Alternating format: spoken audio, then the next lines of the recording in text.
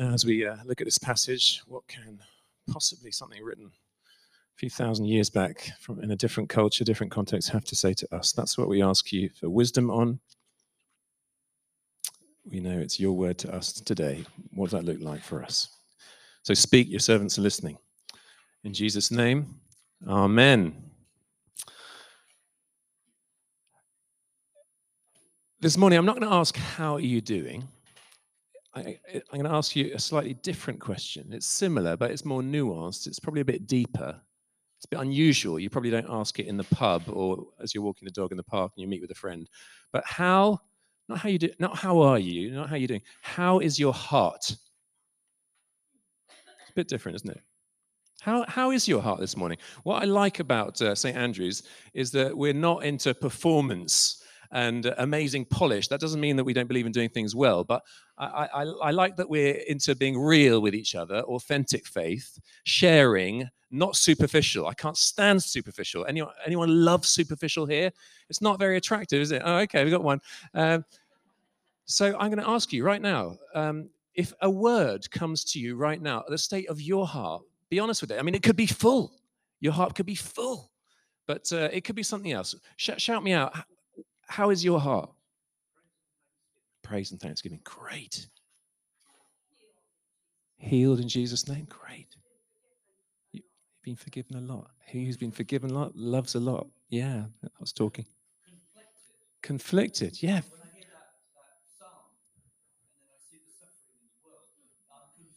Very legitimate emotion. I share that. Tired. Yeah, let's be honest. Knackered. Is that a word you can say in church?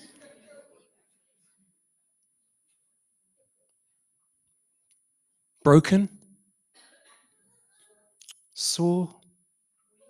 Weak. Disillusioned. Weary. Disappointed. Grateful. And there'd be different ones for me. I mean, I came back 3 weeks ago from Burundi. Most of you know that that's where we spent 20 years, and that's my field of operation, if you like. And broken, looking at the unbelievable need. Grateful that we are so blessed. Stirred, because we're here for a purpose, and He wants to use us. Overwhelmed by our own circumstances, let alone Ukraine and Yemen and the Central African Republic that you might not even have heard about, but that's one close to my heart. And there's so much heaviness, grieving still at the loss of a loved one. There's a whole load of stuff going on, isn't there? And this sermon series, I hope you've tracked with it, the theme has been about the heart. And we've been looking at the book of 1 Samuel. And from a few weeks ago, we had a willing heart. Then we looked at the heart of worship, and we looked at a grateful heart. And today's is, which no one came up with, and I wouldn't expect us to, in a sense, because it's quite a strange word to use, but a wayward heart. So that's what we're looking at now. And the context is from chapter 7 of Samuel, is that God had just won a battle for the Israelites, and He just shown His faithfulness, as He repeatedly does. But what happens in this passage? And that is that they ask for a king other than God Himself. And let's just look at it. If you've got your Bibles open from verse 1. When Samuel grew old, he appointed his sons as Israel's leaders. Now, Samuel was a great man. He was the greatest judge. The Bible is almost uniformly positive about him. He was so wise. He was so used of God. He heard God's voice. He relayed it faithfully. He didn't compromise. He did so much good. This is his darkest hour. Whether it was nepotism, I don't think so. Whether he was blinded by loyalty, whether it's an assumption that his sons would take over. But it was such a strategic position, and it was such a bad decision, wasn't it? Because what's it say in verse 3? His sons did not follow his ways. They turned aside after dishonest gain and accepted bribes and perverted justice. It was a shocker of a decision, and the Israelite elders were totally legitimate, weren't they? Verse 4, they gathered together and they came to Samuel and they said to him, look, you're old, your sons, they don't, listen, you might have noticed, they don't follow your ways. So appoint for us, please, a king to lead us, such as all the other nations have. And basically it's verse 5 and verse 20. So verse 5, it says, such as all the other nations have. And then verse 20, it says, then we will be like the other nations. Those are the sort of key lines from the passage, if you like. But before we move on from Samuel, I also wanted to do a little exercise now in terms of us praying for each other as a community, because it's been quite a big week for me. We had a leaders gathering here on Friday. There's about 50, 60 of us here listening to a wonderful couple in their pursuit of Jesus, and the bloke who's leading it sort of prophesied over me. But then afterwards, a lady came and prayed and prophesied again about our children. And my children, I've got 3 children, and we don't over divulge, but we do want to be real, don't we? And they weren't like Joel and Abijah. They're not accepting bribes and perverting justice, because that's not their station in life. But they're not right now full on with zeal for the Lord by any stretch. And that grieves my heart deeply. So how's your heart, Simon? It's full of gratitude because I'm unbelievably blessed. I've got a great wife. I've got health. I've got enough money in the bank to look after and give some away. I've got a fulfilling ministry, but it's heavy because my greatest desire as a father is to see my children walking in his ways. And I should think Samuel's heart was heavy as well. I don't think he could deceive himself. And so just on that, it's not the central part of this passage, but I know, because we know each other, and some of us, we don't know each other that well. There's loads of pain over prodigals and people that aren't following Jesus right now. So as a community together, again, we're small and we're real enough to do that, aren't we? Think right now. It doesn't take you long, does it? And I invite us together to bring those names before God right now. So call it, and it doesn't have to be if some of us don't have children. It could be a sibling. It could be your parents that you're still longing to come to Jesus. It could be whoever, someone you care deeply about. But right now, why don't we literally name them up as a community in faith, in unity together, and say, Lord, come, break through into their circumstances. I've been challenged this week to contend for my kids. That means going into their rooms when they're not there, not the whole time, but I'm like on my knees in their room saying, please, Lord, have mercy. And Malcolm helpfully challenged me, I think it was the same day, you've got to spend as much time as possible, be intentional. I watched a fatherhood listened to as I was driving back from preaching yesterday. It was Derek Prince, and, mighty man of faith has been used in millions, literally millions of lives. And he said, my biggest regret is not spending more time with my children. And that is a responsibility we've got. And by the way, there's no, if we feel it's too late, it's never too late. And in prophetic worship language, prophetic language, God can restore the years the locusts have eaten, and we don't live under condemnation. The last thing we need from the front, from is religion, which is guilt. That's not what we're about. But right now, let's just lift up our loved ones. Go for it. Lord, I pray. Go on, go for it. I pray for Zach, Grace, and Josiah, Lord God. I pray for Rebecca, please. Pray for Sean. I pray for James. Pray for Sarah and Kevin and Dulcie. Lord God, we cry out. Father, together we cry out to you for our loved ones, whether it's our blood children or whether it's nephews and nieces or cousins or siblings or parents. Lord, may your kingdom come. And may we contend, may we feel that challenge to really dig deep and contend for their souls. And we agree on that. In Jesus' name, amen.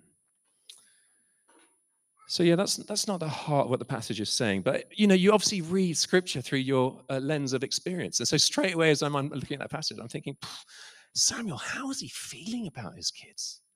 And he was so wise and so godly, and yet that was an area of his life that it was obviously a complete struggle. And so he appoints these judges. Listen, he appointed them as leaders, and the fact is that when the elders came, I'm sure they wanted what was best for their community, but they were trying to force God's hand. God, 400 years previously, in Deuteronomy chapter 17, he had said there will be a king to come. But we mustn't try to force his hands. And as we think about this concept of a wayward heart is essentially, I think we've all got a bit of waywardness in us, and we're constantly drifting, and we all need to be brought back to him. And often I think we try to force God's hand. And often it's a question of timing of what's going on in our lives, what we're asking and seeking him for. And he says, be patient and wait for me and seek my face. So in Deuteronomy 17, you are going to get a king. But listen, but motivation, that's what's wrong, isn't it? They wanted to be like all the other nations. And God is calling us to be set apart. That's what holiness means, to be set apart. He's saying, don't try to fit in. The Church of England is trying to fit in right now. And there's, in a sense, there's a battle that will be ongoing. There'll be constant compromise, and it'll carry on. And the beauty of Jesus was that he was radically different. The biggest influence in my life was one of the cutest little people, my cute little mum. And what was beautiful about her is that she's totally different. And she wouldn't have a great CV of, CEO or whatever, but she's patient and kind and servant-hearted and going the extra mile and all those things. Beautiful characteristics. Jesus was beautiful because he was so completely different. He called out hypocrisy. He hung out with losers. He touched the untouchable.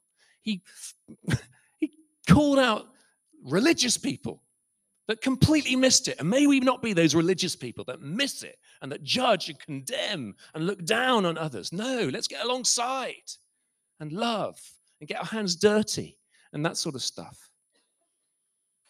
In Judges chapter 8, Gideon, he was offered the throne of Israel and he turned it down. Why? He said, I will not rule over you, nor will any son of mine rule over you. The Lord shall rule over you. And that was the heart of all judges. And again, Samuel's a judge, and the timing just wasn't right. And they needed to wait for the fulfillment of that promise.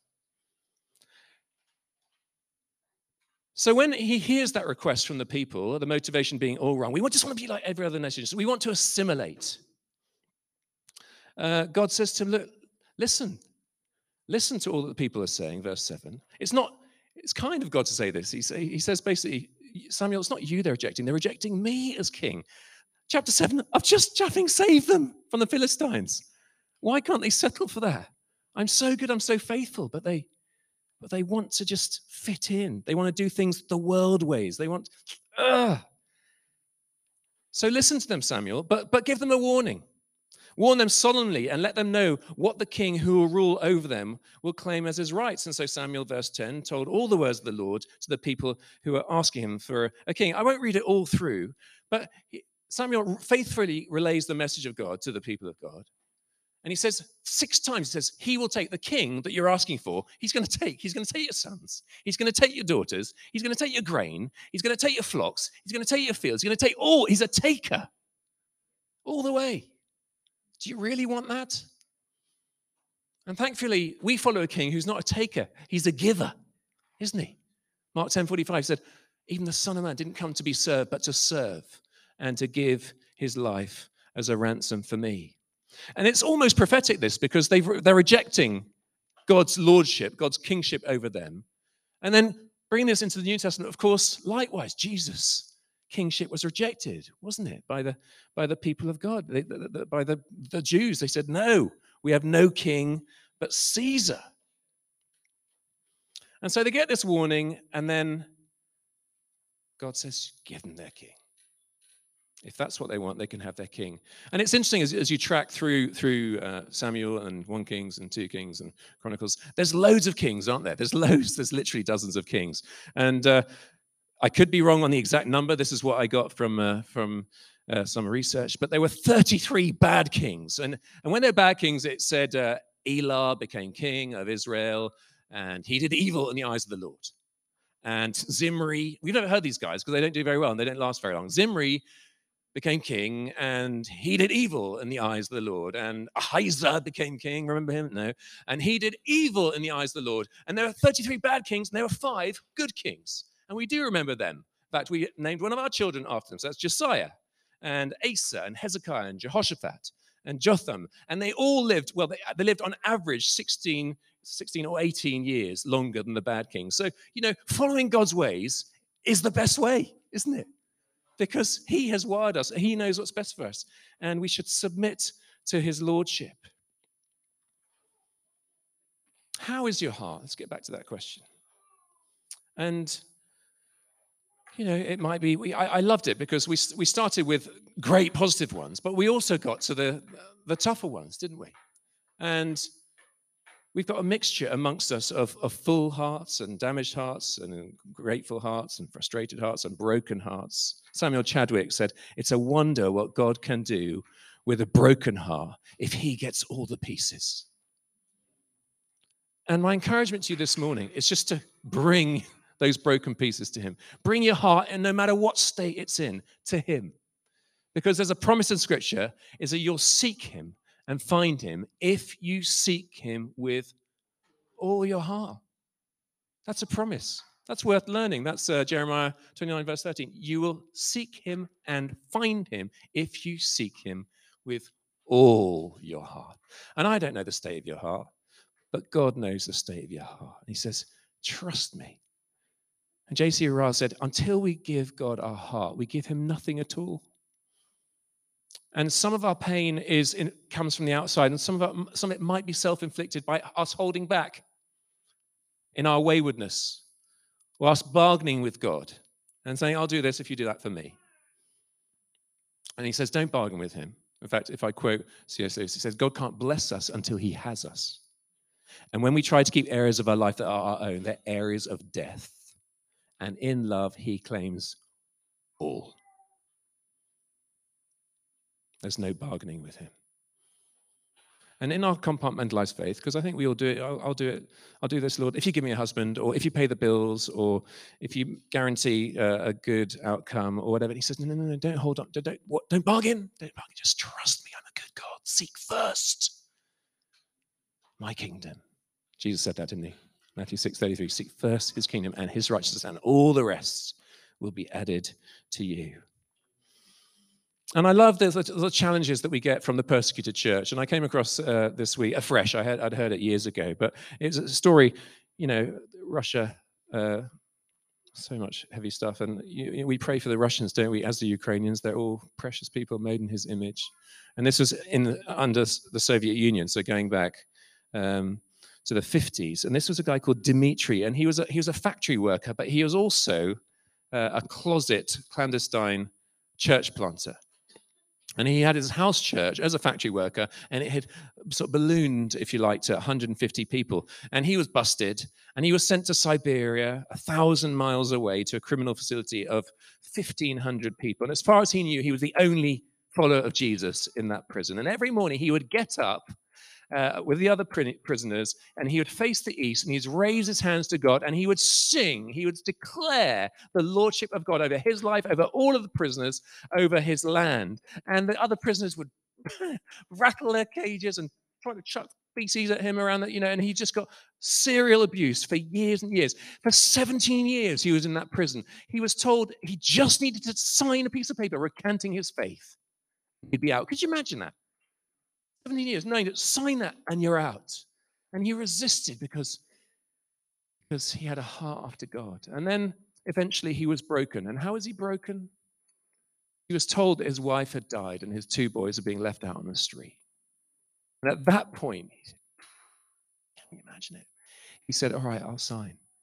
And then that evening, 1,000 miles away, his wife, who was not dead, and his boys, they, in the spirit, knew something really heavy was going on. And they started praying for their father in an unusually fervent way. 1,000 miles away, he is in the prison. And by the spirit, he is enabled to hear the prayers of his wife and children. And he knows that they're still alive. And so when they came in the morning, a piece of paper for him to recant, he said, no, I'm not recanting.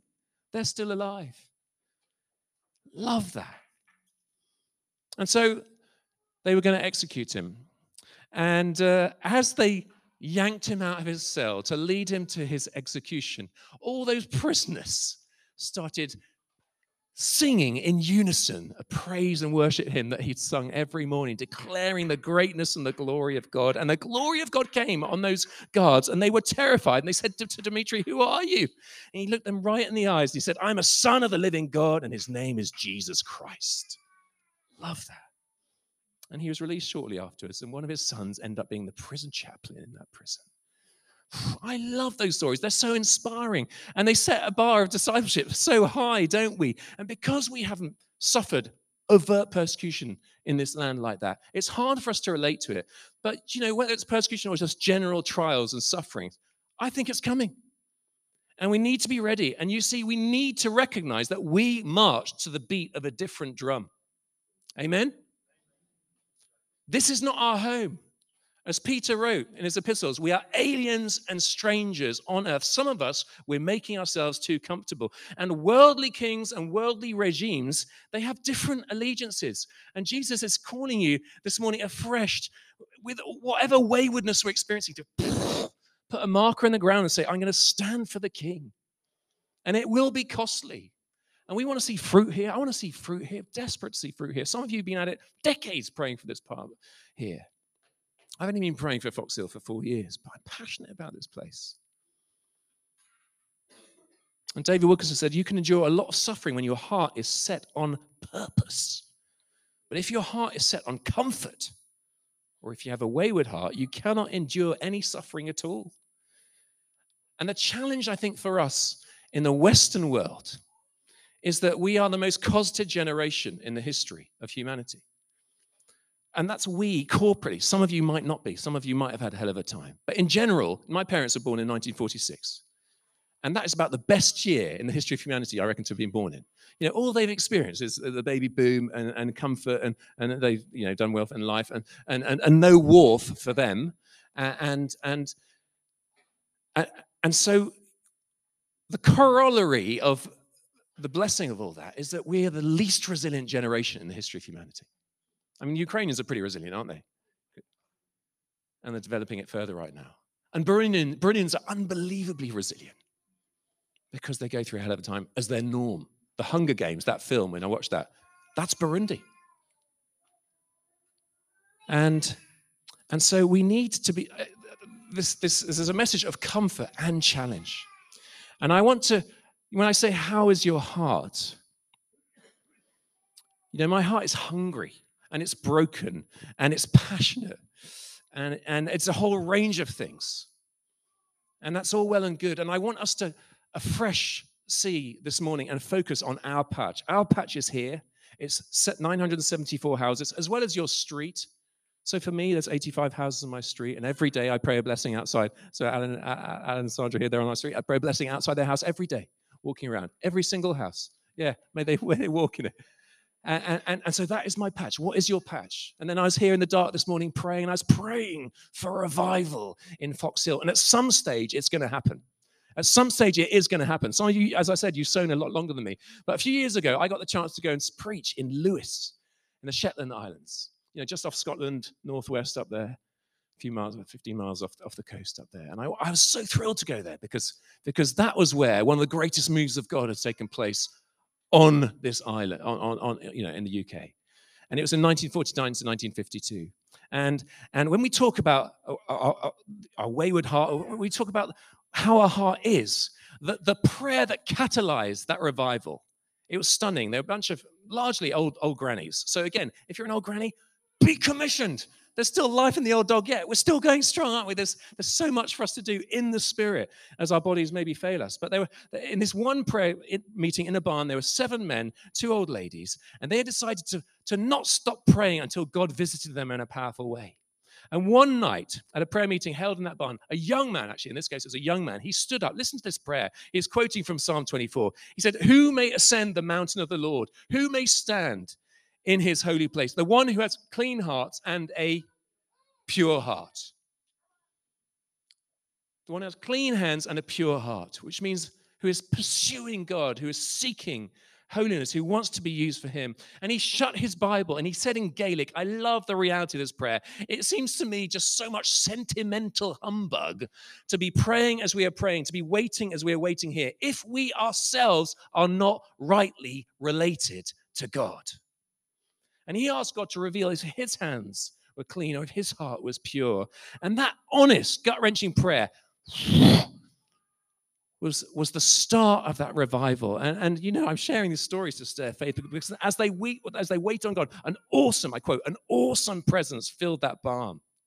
And Duncan Campbell, he was preaching at a conference in Bangor that I've had the chance to preach at, which is called the Bangor Worldwide Missionary Convention. And this didn't happen to me, maybe thank God, maybe not. But he was about to step up and preach, and the Spirit of God said, you need to go right now to Lewis.